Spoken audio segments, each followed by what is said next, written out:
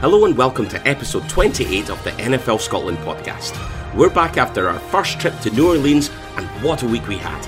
My name is Cameron Hobbs. In this episode, you'll hear some of the recordings we took while we were away, including our thoughts on Thursday's Seattle win, we talk basketball, and our thoughts from before, halftime and full-time at the Superdome. We also grabbed a chance to discuss the rest of Week 11 and give out our regular Scottish awards while we were at Heathrow. We're a little bit jet-lagged, that's our excuse anyway, but let's kick things off with our take from Thursday night.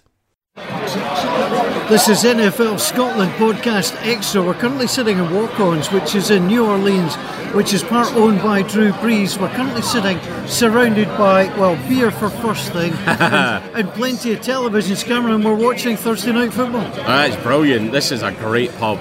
Plenty of taps behind the bar. There's as many taps behind the bar as there are screens on the wall, and no matter where I look, it's Thursday Night Football in every direction. A really good atmosphere in here as well. There's a bunch of Packers fans, there's a couple of Seahawks fans, and there's a whole load of people in watching the football. So, great food, great beer, and it's been an entertaining game so far as well. Yeah, as a sports bar, it's fairly subtle. There's half a dozen pictures of Saints front pages from the Times-Picayune of the Saints doing good things. There's some helmets around the place, but it's not a draped sports bar. It's brick, it's wood. It's lovely. It's a great place to come and watch some football. Absolutely, it's been brilliant so far, and we'll do another report at full time. Currently, the Packers ahead 21-17. A very open first half, been slightly more cagey in the second. It's been a great game. The Packers started out brilliantly. Defence is on top. Both quarterbacks get sacked, which is quite interesting. So very tight, very tested. 4 points in it. 4:40 to play in the third. We'll be back at full time. Green Bay have lost to Seattle Seahawks 27, Packers 24. Cameron, it was one heck of a game. Oh, it was a great game, end to end. The Packers had the lead at halftime, didn't score enough points in the second half. The Seahawks, and we've been chatting about this throughout, the Seahawks rode their luck. They got away with no calls, they got away with catches that weren't catches. So often it happens in Seattle. I'm going to sound like a ranty, bitter 49er, and I don't care. Pete Carroll celebrates, so does Russell Wilson. The Seahawks go to 5-5, and they did what they needed to do. And at the end of the day, on offense, Aaron Rodgers didn't do what he needed to do in the second half.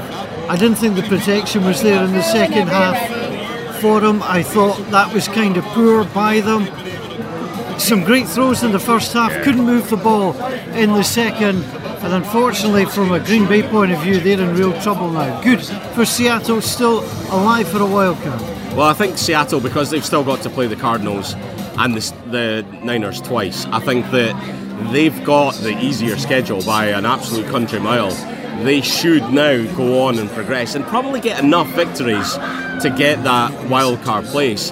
They benefit from the fact that the Packers, the Vikings, the Bears are in a very tightly contested NFC North. They benefit from the fact that the Falcons have fought back but look to be dropping away in the NFC South. It's really now theirs to lose. Yeah, it's pretty interesting stuff. But one thing from tonight, clock management.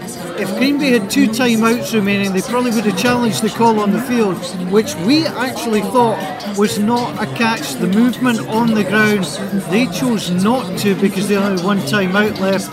Might be having a wee word with the backroom team as well, because that looked like the kind of call that should have been overturned. But it's done and dusted in New Orleans for Thursday Night Football. We'll give you some more updates throughout the week as we continue the NFL Scotland podcast trip to New Orleans. So for the first time ever, we're going to talk about sport that isn't American football here on the NFL Scotland podcast. Paul, at half-time at the Smoothie King Centre, it is the Pelicans 54, the New York Knicks 64. Yeah, the Pelicans have only shot 39% from the field goal, and they've been pretty poor, it has to be said. They've rattled the room on numerous occasions. There's been quite a few breakdowns in communication. On the plus side, they're still in touch, and Anthony Davis is an absolute joy to watch. He wears 23 on his shirt and he scored 23 points tonight as it counts. You know, he's done really, really well, but he's probably about the only one. There's been a lot of missed shots, like you touched on. The The 2-point attempt, is 39%. The 3-point attempts is 19%. There's been an awful lot of balls hitting the rim. Well, if you take that the Knicks are shooting 49% and 29% effectively, that shows you the difference in the game at the moment. I mean, the Pelicans have rattled the rim on so many occasions. It's been incredible, but we're in the Smoothie Centre in New Orleans. There's a lot of energy. It's not full, but it's a great show that they put on. There's so many people involved, and it keeps everybody, when the timeouts, keeps everybody in tune with what's happening. It's really good. Yeah, absolutely. We'll be back at full time. Everyone's still in this one. Let's see if the Pelicans can come back and get a win. There's 34 seconds on the clock. I can't believe I'm saying this. The Pelicans are currently winning 127 to 121. Holiday's just hit one to give them a 6-point lead. The game looks to be over. The Pelicans are going to win this. It's been incredible. They were so poor in the first half, but even in the third period they weren't great, but this final period they've been absolutely terrific. The shooting percentage is up from 39% in the first half to 48% in the game, and they are going to see this out. And what an atmosphere inside this Smoothie Centre. Oh, totally changed. It was quite quiet as the Pelicans were never in this. But you know what? They fought back. A couple of things just went in their favour. Anthony Davis, though, 43 points so far. He came in as one of the best players in the league, and I think that's what we've seen tonight. He's controlled things, he's steadied things, he's got the key shots when mattered, although he missed a free throw towards the end, which was got rebounded in for 2, which actually worked for the Pelicans, but heck of a night. Welcome to the Superdome in Louisiana. The NFL Scotland podcast has reached the promised land, and we're about to watch the New Orleans Saints take on the Philadelphia Eagles. And Cameron, when you come into this stadium, up through all the various ramps, and you come into it, see it for the first time, wow. It's absolutely massive. We were at Death Valley last night. It was impressive. This is impressive in a different way. It's absolutely massive. Very well put together. A great atmosphere here as well. There's a lot of Eagles fans. But most importantly for you, Paul, this is a dream come true. Yeah, I've always wanted to be here. It's almost at times words are failing me. The place looks amazing. The people have been friendly. We've just come from a bar where we've watched early football, just meeting so many Saints fans, Eagles fans, a couple of Lions fans bizarrely as well. So it's been absolutely terrific, the build up. Interestingly, a lot of the Eagles fans we've spoken to don't really hold out much hope for today, but I think that might be false modesty. So half-time here at the Superdome, 24-7 in favour of the Saints. Paul, a decent first half. Oh, they've been very impressive. They've been getting the passes out wide. Traquan Smith, Michael Thomas, both involved, but they've also been using Austin Carr particularly well. So it's worked out pretty well. I think the tone was set early with the interception by the Saints D, and Carson Wentz is really struggling. And actually being in the stadium, Cameron, you understand the home field advantage, because at least 2 or 3 times the Eagles have been put off by the sheer noise that's generated. So from a Saints fan's perspective, very satisfying opening half. So I took a sample of the sound that this stadium made early in the first half. I'm going to play that for you right now so that you can get a sample of it.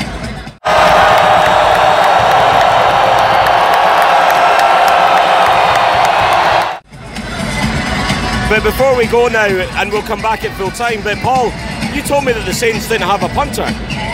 Well, I think it's in his contract. He's got to appear once every 3 or 4 games. So we brought him out just to make him feel at home once more. But the Eagles are struggling to get the Saints off the field at the moment. They look very poor in the secondary, where the Saints are getting the pressure up front, which is making the Saints secondary look better than it probably is. Full time at the Mercedes Superdome. The Saints go 9-1. Wow, what an afternoon. 48 points to 7. The Saints win. 6 touchdowns, 2 field goals.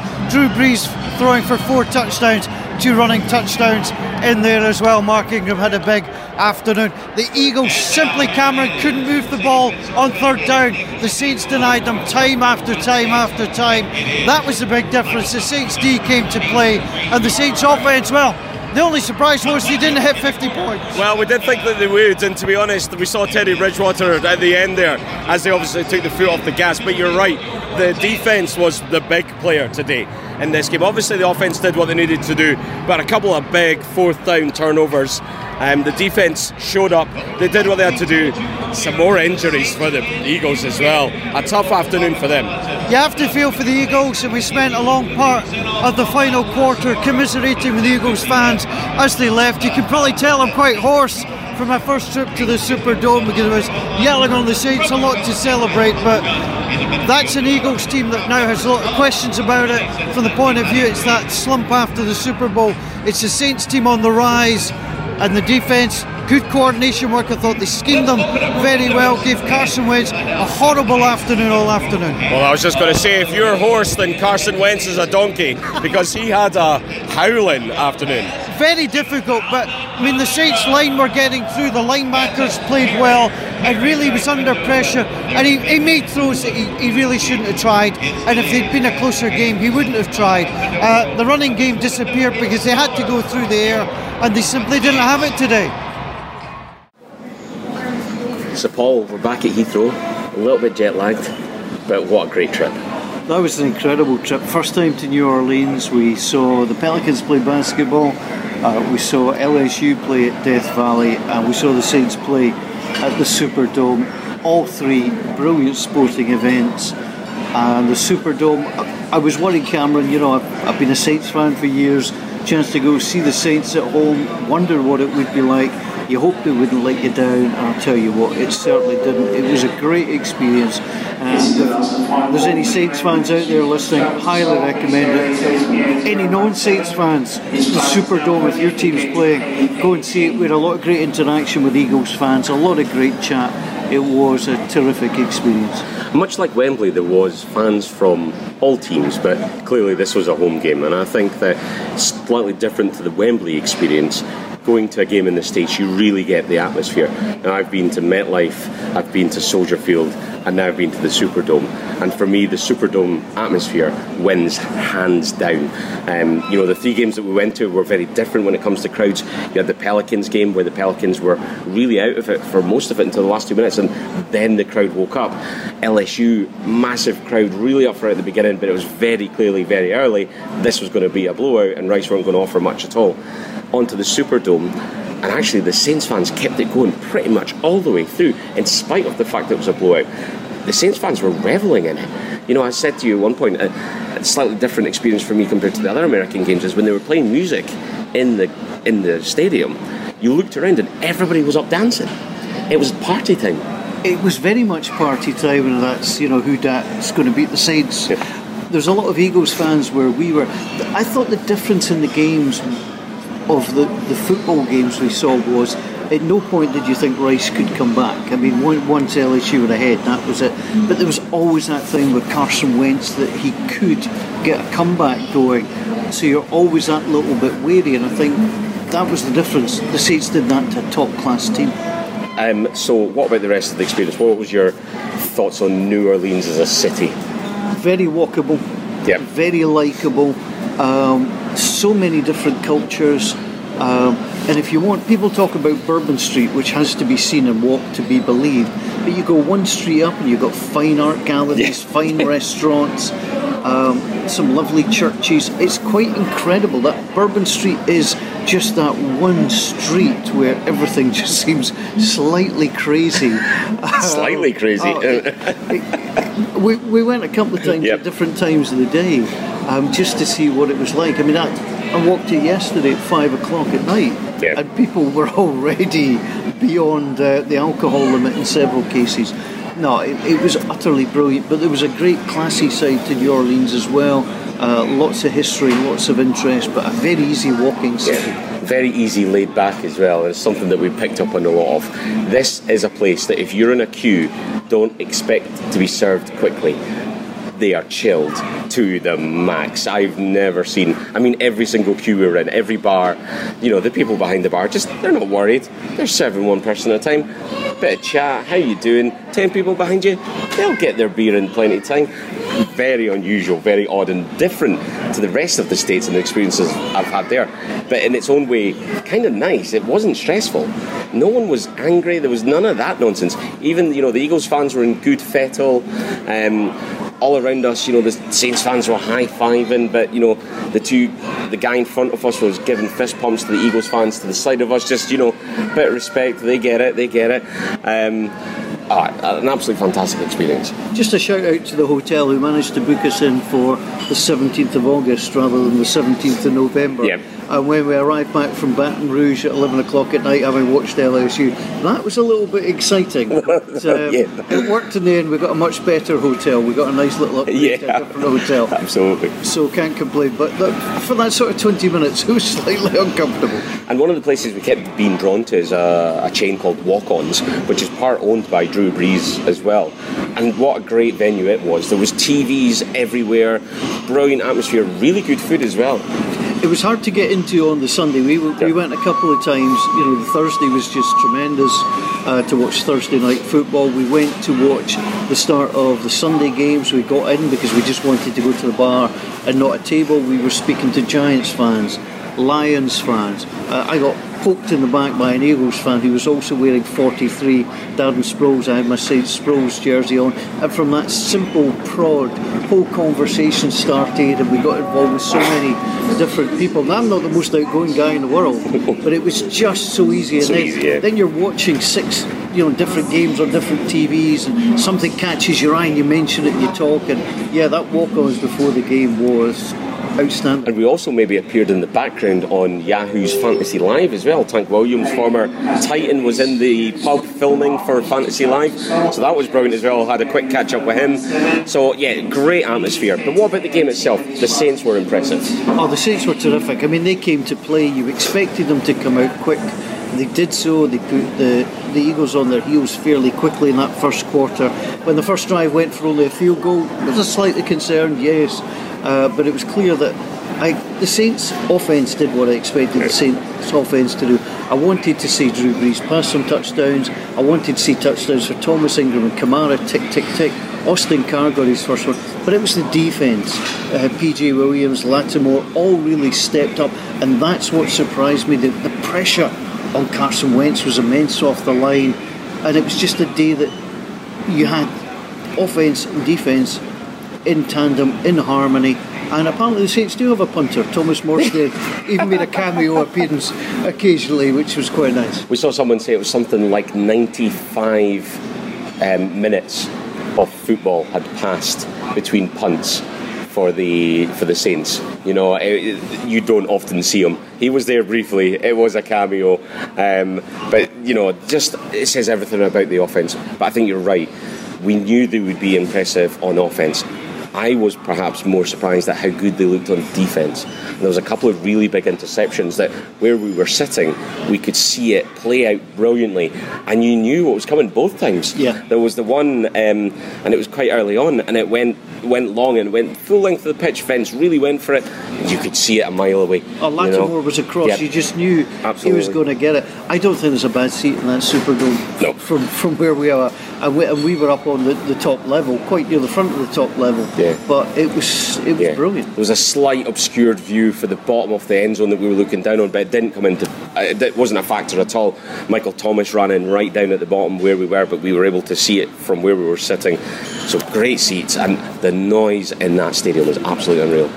My ears were ringing at points, without doubt, and they've got one of these, and people who have seen these in other stadiums where you've got the noise meters, and I often think, no, that's a bit controlled, somebody's pressing buttons to make you go louder.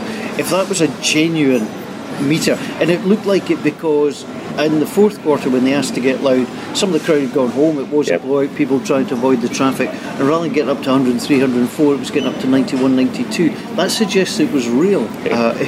It was special, but the ears were ringing with noise.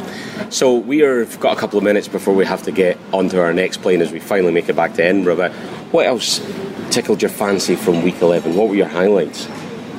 from a personal point of view, seeing the other teams in the NFC South lose. And Carolina, that's a bad loss, but give the credit to the Lions for the win. More trouble in Tampa Bay, you know, Fitzmagic has to get pulled again. Jameis Winston comes back and keeps it close once more. Good win for the Giants, and then Barkley was quite amazing. And you know, you look at it, and Falcons lost to Dallas, and what was actually quite an intriguing game. Yeah. It's one of these games, if you're more a purist and you like your defence and you like things nice and tight, that was a pretty good game as well. Looking across, I'm hellishly disappointed with the Tennessee Titans. Yeah. I mean, the Colts are a good team. I like the Colts. I think they're well coached. I think Andrew Luck is back, but to beat New England at home and then to so tamely go down to the Colts, I think was pretty poor. So that was probably one of the biggest disappointments of the week for me. And the other thing interesting from a television point of view is when Alex Smith broke his leg, the replay came fairly quickly, and I'm not convinced it should have been shown again, just simply because of the horrific nature of the injury. And sometimes I feel that television has to be careful in what they show again. And I know, I mean, often you just call for the replay to be run in. I can understand that was done, but it then wasn't shown again, which I think was the right thing to do. Really feel for Alex Smith. But on the other side of that, who knew Colt McCoy was still playing for Washington? I'll tell you what, he's got a heck of a chance now to step up and try and do something. Oh, absolutely, and he led them to not far away from getting a win as well. They've obviously brought in Mark Sanchez, and we tweeted about that, you know, thank you, the Redskins, just from the banter point of view, purely because it means we can talk about the butt fumble again, because this is around the anniversary of that great play. Funnily enough, that was in a divisional matchup on Thanksgiving. He's in a divisional matchup this week on Thanksgiving. If he makes the field, maybe we'll see something similar. There's one to look forward to. Well, interestingly, just on that, Joe Theismann broke his leg 30 years, I think, to the day. So that was quite spooky. Yeah. But Colt McCoy now has to come in and do something. Jameis Winston, talking about him, has been confirmed as the starter against the 49ers. That's a franchise. If I'm a Bucs fan, you're just going from one to the other. It's just a shambles. And you know, Dirk Koetter will go at the end of the season. I don't think there's much doubt about that. I don't know what the Raiders were up to, suddenly deciding to win a game. They're a strange team at the moment. You think they're tanking, and all of a sudden they come and win. And I think a shout out too to the Broncos as well. Yep. A surprise result there. I think many people expected the Chargers to continue their good momentum, and actually with that game against the Rams, and ultimately the Chiefs did lose, it was an opportunity for the Chargers to level things up. With those two teams still to play, there was an outside chance the Chargers could have still won that division. And given how good the Chiefs are, that's quite flabbergasting. That was a bad loss for them. I think we should also cycle back to the Panthers-Lions, and again another decision of a coach on the road to go for the 2-point conversion to win the game. Yep. Now, personally, and we've spoken about this, I always go for the kick. Yep. And you tie it up and you take your chance in overtime. I do understand that if you're on the road, conventional wisdom says have a go. Don't do it if you're the home team. But I'm just thinking there was a lot at stake for the Panthers. And I thought that was a mistake. As soon as we saw it, I thought it was a mistake. Yeah. So we move then on to the game that we got to see after the Saints game, and that was the Bears-Vikings. And the Bears look to be the real deal. First things first, orange jerseys with the Bears. No, you look like the Broncos, so that's confusing. Don't like that. But the Bears do look like the real deal. Trubisky played well. It just goes to show how good Mac is. Yeah. Now, again, and people wonder, why did the Raiders let them go? I mean, yes, they've harvested draft picks. They want to be good when they make that move to Vegas. They want to be good right out the blocks, and I think that's the principal reason for doing it. But it's transformed the Bears, it's transformed that division, which again just looks interesting because there's good teams all round, and I think that's kind of fascinating. Yeah, I think Khalil Mack's allowed some of those other defenders in Chicago as well the chance to shine, because teams need to watch Mack, and he's shown that time and time again, and it gives some of these other guys that opportunity to step up and just show that they're capable of adding and contributing, and they're doing that. So they're not just doing pretty well on offense. Trubisky looks like a different player to last season. The Bears obviously saw something in him. They stepped up to get him. They stepped up big to get him, let's be honest. Absolutely. Last season, you know, he looked like a player who hadn't played much, and he hadn't played much in college. But now, with a bit of experience under his belt, he looks like he's in control of that team. You know, it looks polished, it looks clever, he's running, he's making opportunities, and the defence are doing their side of the bargain as well, so they're getting plenty off the ball. I thought that was a really important win against the Vikings. Okay, it was at home, but that's given them a real opportunity, especially with the Packers and Vikings coming up head-to-head shortly. You know, one of them's going to fall away back further again, giving the Bears that opportunity to continue to keep going and make big steps forward in securing that division. The other thing is, it shows that the whole NFL system of trying to encourage parity, everybody having their turn, the draft system, while teams have got to get it right, for the players actually, it's a crapshoot. If you're Sam Darnold, you know, that's difficult. You've gone to a hard team. Josh Rosen, you've gone to a hard team. Whereas, you know, Patrick Mahomes went to a good team. And this is his first full season. He was there last year and didn't play. But it just goes to show the difference if you've got that good line, if you've got the players. Trubisky endured a wee bit of a dodgy season last season, so he's come through, you know, the growing pains of that. But it is that crapshoot of... I think Trubisky would have struggled again this year to a certain extent if they hadn't got in Mac. Yeah, and even people like Allen Robinson. Yeah. And actually, Trubisky had nobody to throw to last year, and you could see the dependency on the running back. You know, Howard had a huge season. This season, if you're a fantasy player, you'll know Howard's not having anything like this season. He's been having it using Cohen a lot. So it's a very different offense. They went and got the pieces, and they really have invested in the pieces. So, you know, well done to the Bears. They've really done something well. You talked about Mahomes, though. What about that Monday night game?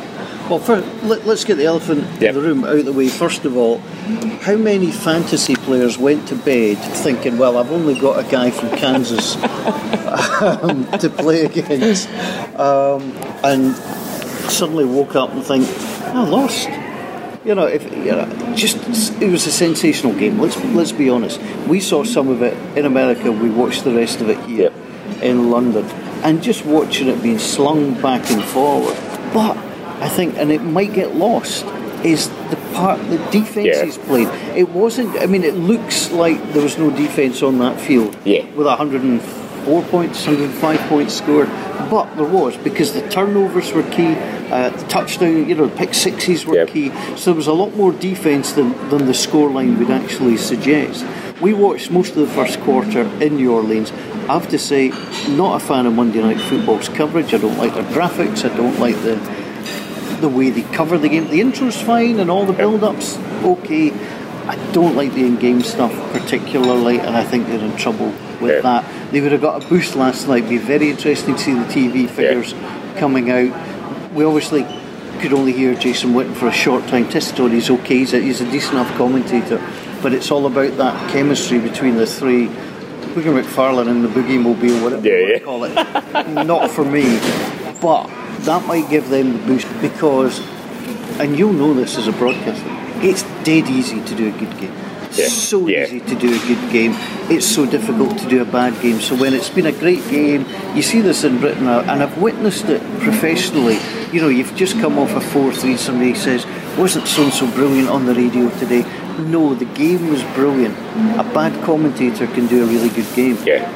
It's the other way around. If you're having an absolute shocker of a match, how do you keep people interested? How do you bring the excitement and whatever drama might be there? So it'll be interesting to see how they're received after that. And it certainly was the game last night, and like you say, you know, an opportunity for them to, because there has been focus on this Monday night team. There's been a lot of criticism, and actually perhaps some of the games being a bit disappointing has put more of a lens on that as well.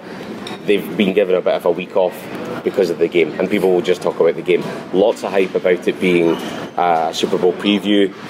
There's a chance. I think there's a couple of other teams have certainly got their name in the hat as being contenders to also be in that mix, in that conversation. But it's just an unreal game. Just absolutely unreal. It really was. It lived up to all the hype. It had everything. It had pick sixes. It had fumble recoveries. It had massive, almost full-length touchdowns. Mahomes had a brilliant game, but also had probably his most mistake-filled game. I think you've got to go for it. I mean, he's a young guy in his first year. He's kept him in that game. I mean, we've read some of the stuff. There's a wee bit of criticism about it. He had to sling it at the end. and the chances are you are going to be intercepted. I mean, there was so much hype about it. I was a bit annoyed by Fox NFL Sunday. That was really the first thing they focused on. Yeah, it was. And I'm sorry, that's the Monday game. Focus on the games you're about to see. So I was slightly irked by that, but the game lived up to all expectation with all the problems there's been in Los Angeles, etc. But I think you saw that Goff and Mahomes, that could be a great rivalry for years to come, because when they next meet, and they will at some point, you're going to get all the flashbacks. So I think the league's in good hands. As I say, the scoreline looks high, but defences played a part as well. So quickly then, before we go, we always do a rewards. Well, we'll have a quick go at this then. So first of all, most Scottish-like performance for you this week? Most Scottish-like performance for me, well, the Tennessee Titans. Yep. You cannot beat New England at home and then go and surrender to the Colts. I think that's just unbelievable. My runner-up would have been Sean Payton for going for it on 4th and 6, just to noise somebody up, and he got that response. I think Malcolm Jenkins that came out and gave Sean Payton the finger. And I know, because Philly radio hosts have talked about this as well, how dare you go for it on 4th and 6. If you don't want a team to score on you, you stop them. Absolutely. There's nothing written down to say that you can be 30 points up and you can't go for it on 4th and 6. That was sticking it to them. And I don't care what team it is. If that had been done to the Saints, I would have no complaint, because we'd flown 4,500 miles to see that game. Absolutely. I wasn't watching the Saints take a knee. They wanted to go for it 4th and 6 because they could have fun. Go for it, and I don't care what team it was. And folks say, "Oh, you don't mean that? What if that was against the Saints?" Hey, go for it. That's the game. You don't want that to happen to you. You stop them. Absolutely. You only play 16 regular season games. Yeah. This is the opportunity to do what you can do. Try things out. Do different things, different plays. See what works. See what doesn't. And they'll be able to develop from that further plays into their playbook that might well come into a big factor later in the season. So I totally agree with you. I think that you got to keep pushing. There's nothing worse when you start to see teams just ease off even in the third quarter, and you're like, and that's when people leave the stadiums. Yeah. But the atmosphere was good. It kept going, and that only helped add to the whole occasion. I thought it was absolutely superb. My contender for most Scottish-like performance is the Raiders. The reason for that is the Raiders are tanking. The Raiders have given up. The Raiders are going for the number 1 pick. Hang on, the Raiders have just beaten the Cardinals. Where did that come from? And I think that there's something, when you're just anticipating, right, this is just a disaster, let's just write it off. Oh, we managed to get a win. Where did that come from? Scotland might do something very similar in the Nations League. Yeah, you never know. We're recording this on Tuesday, so still to happen. So I think for me, they're definitely one of the contenders for that one. Honking Award for them. And see, for me, the Tennessee Titans get my Honking Award. I'll accept that. Yeah. I think that was disappointing. I mean, seriously disappointing. And we could see the game and we watched it. I don't know whether they were badly prepared. I don't know whether they just didn't execute properly. But there was a lack of spark, a lack of something. If I'm Marcus Mariota, I'm having a look at myself for my part in that. But I'd also be, speaking to the key guys on the team and just say, that is unacceptable. You cannot go in. I don't mind them going into Indianapolis and losing. Yeah. But it's the manner of the defeat that seriously troubled them. The only other Honking Award potential for me, I mean, you've got Ryan Fitzpatrick could be in that conversation. Carson Wentz could be in that conversation. I think he was hassled and harried against. He was, but it was... defense. He didn't have his best day. No. I don't know if I'd have him down as honking. He didn't have his best day. Yeah. And I mean, I give the Eagles' defence a pass because of the injuries, but he's got his full offence back. They're all there. He's also got Golden Tate, and they didn't get anything going. They didn't, and he got me 0.9 points on fantasy. So there's an agenda. There is an agenda. It's honking. Ron Rivera could get a honking award as well. Yep, I think that's a fair one. I think because you're in touch, I think, and the Saints are yet to play at that point, you go and get the win in Detroit, you go and tie it up there. Yeah, it looks great if it works, but percentage-wise, it's not. You could argue Cam Newton threw the ball way past the receiver. The receiver was open, so we could be calling it a genius play. It's all about the percentage. It's all about how you play it. But Riverboat Ron sunk there. Yeah. Right. Who's had their porridge this week? Well, it's going to be Samson Ebukam. Now, I think that's how you pronounce it. Yeah, I was looking at that. Bearing in mind I'm slightly jet lagged. Ebukam, I mean, not one, pick six, but 2 in a nationally televised Monday night game. I mean, that is Porridge. And the second one was a beautiful little move with a left arm to keep hold of that ball. Because in the first one, I mean, about 6 or 7 different players tried to dive on the ball and couldn't keep it. I don't know. It'd be interesting to ask a coach. For my lineman, I'd be rolling the ball on the carpet and say dive on it and kill it, because some of them look like they've never done it before, and it comes off their elbow, their forearm, their hand, and you're thinking, I know it's an odd shape, but you've got to get in there and kill that. So that is slightly strange for me. You've got to nail that down. But I don't think, 2 pick sixes in a Monday night game, and a game that the other team scores over 50 points and your team wins, no contest. No, I totally agree. The only other notable for me, and I mean, you can mention Tyreek Hill, there's some great wide receiver performances, but from a rookie, Jaquan Smith, now obviously we saw him live, but 10 receptions, 157 yards and a touchdown. He was brilliant. That's his breakout game. It'll be interesting to see where the Saints go on this. Des Bryant's obviously injured. Brandon Marshall has come in. He didn't suit up at the weekend, but Trey Smith has said, no, this is mine. You can give it to me. Trust me with this. Austin Carr, similar thing. So it'll be interesting to see where the Saints go. The one other one that gets to mention, another rookie, DJ Moore. Against Detroit, although they lost, 7 receptions, 157 yards, and also a touchdown, a long of 82 as well. So he's obviously had a great game there. Come away with a defeat somehow in that. Jaquan Smith obviously contributed to a massive victory. So in a way, that DJ Moore one's equally as impressive. So I think a couple of exciting rookies. And again, it's an offensive league this year. We've talked about, players almost have forgotten how to tackle. And we're seeing lots of offensive, high-scoring games. And that's a symptom of that as well. But it's still great to see these young rookies coming out, building up over the season, couple more receptions, and then they have their breakout game. Be interested to see what people think. I actually think the tackling is getting better as the weeks are passing. I think you're right, some of the tackling in the early weeks has not been good. But I think we saw 1 or 2 really good tackles this week. Laskas, almost the old rugby tap tackle to take the heels down. Sometimes I think, I do wonder, because it's almost like people try to pull people down. It's like they're pulling them towards the first down marker. It's like, mate, it's the other way. So some of the tackling on that's a bit dodgy, but there's been some good open field tackles as well. Well, it's not long until it's week 12. We need to go and get over our jet lag, so we'll go do that and look forward to the Thanksgiving games. Can't wait. I think the Cowboys-Redskins now becomes interesting because Colt McCoy should be in there and the Cowboys won. So I think that now makes it an interesting, it's almost a compulsory game. You get your NFC East game, but I'll certainly be sitting watching that one. So you've heard our rewards. Now it's time to turn to Twitter as ever and see what you've been saying. Michael McLeod was in first and early to suggest that the Titans might be getting a few nominations for the most Scottish-like performance. And actually, do you know what? They didn't do too bad in the end. Next in, it was the Los Angeles Rams UK account. They said the most Scottish-like performance was the Panthers. Their honking award goes to the Eagles. And like Paul, they gave their porridge award to Samson Ibukum. McDudes asked the question, imagine if some fool fed Aaron Donald porridge. I think it's a fair point. Aaron Donald is good enough without it. Liam Oliver then says his Scottish-like performance goes to the Cowboys for hanging on to beat a team that they really should expect to beat. His honker award goes to the Eagles. The Saints didn't get out of second gear and the Eagles did nothing on offense for his fantasy team. So I'm agreeing with you there, Liam. And porridge award, he gives it to the Rams. They fought back but gave a lot of time to Kansas City. The defence, however, was clutch in the final few minutes. Andrew Raby suggested a future award that we could give away with the Scottish slant, the meanest defence. We're pretty mean, aren't we? Ross McGuinness then says his Scottish-like performance is the Panthers. Honking award goes to the Titans. So there you go, Michael. It wasn't most Scottish-like performance. They were honking.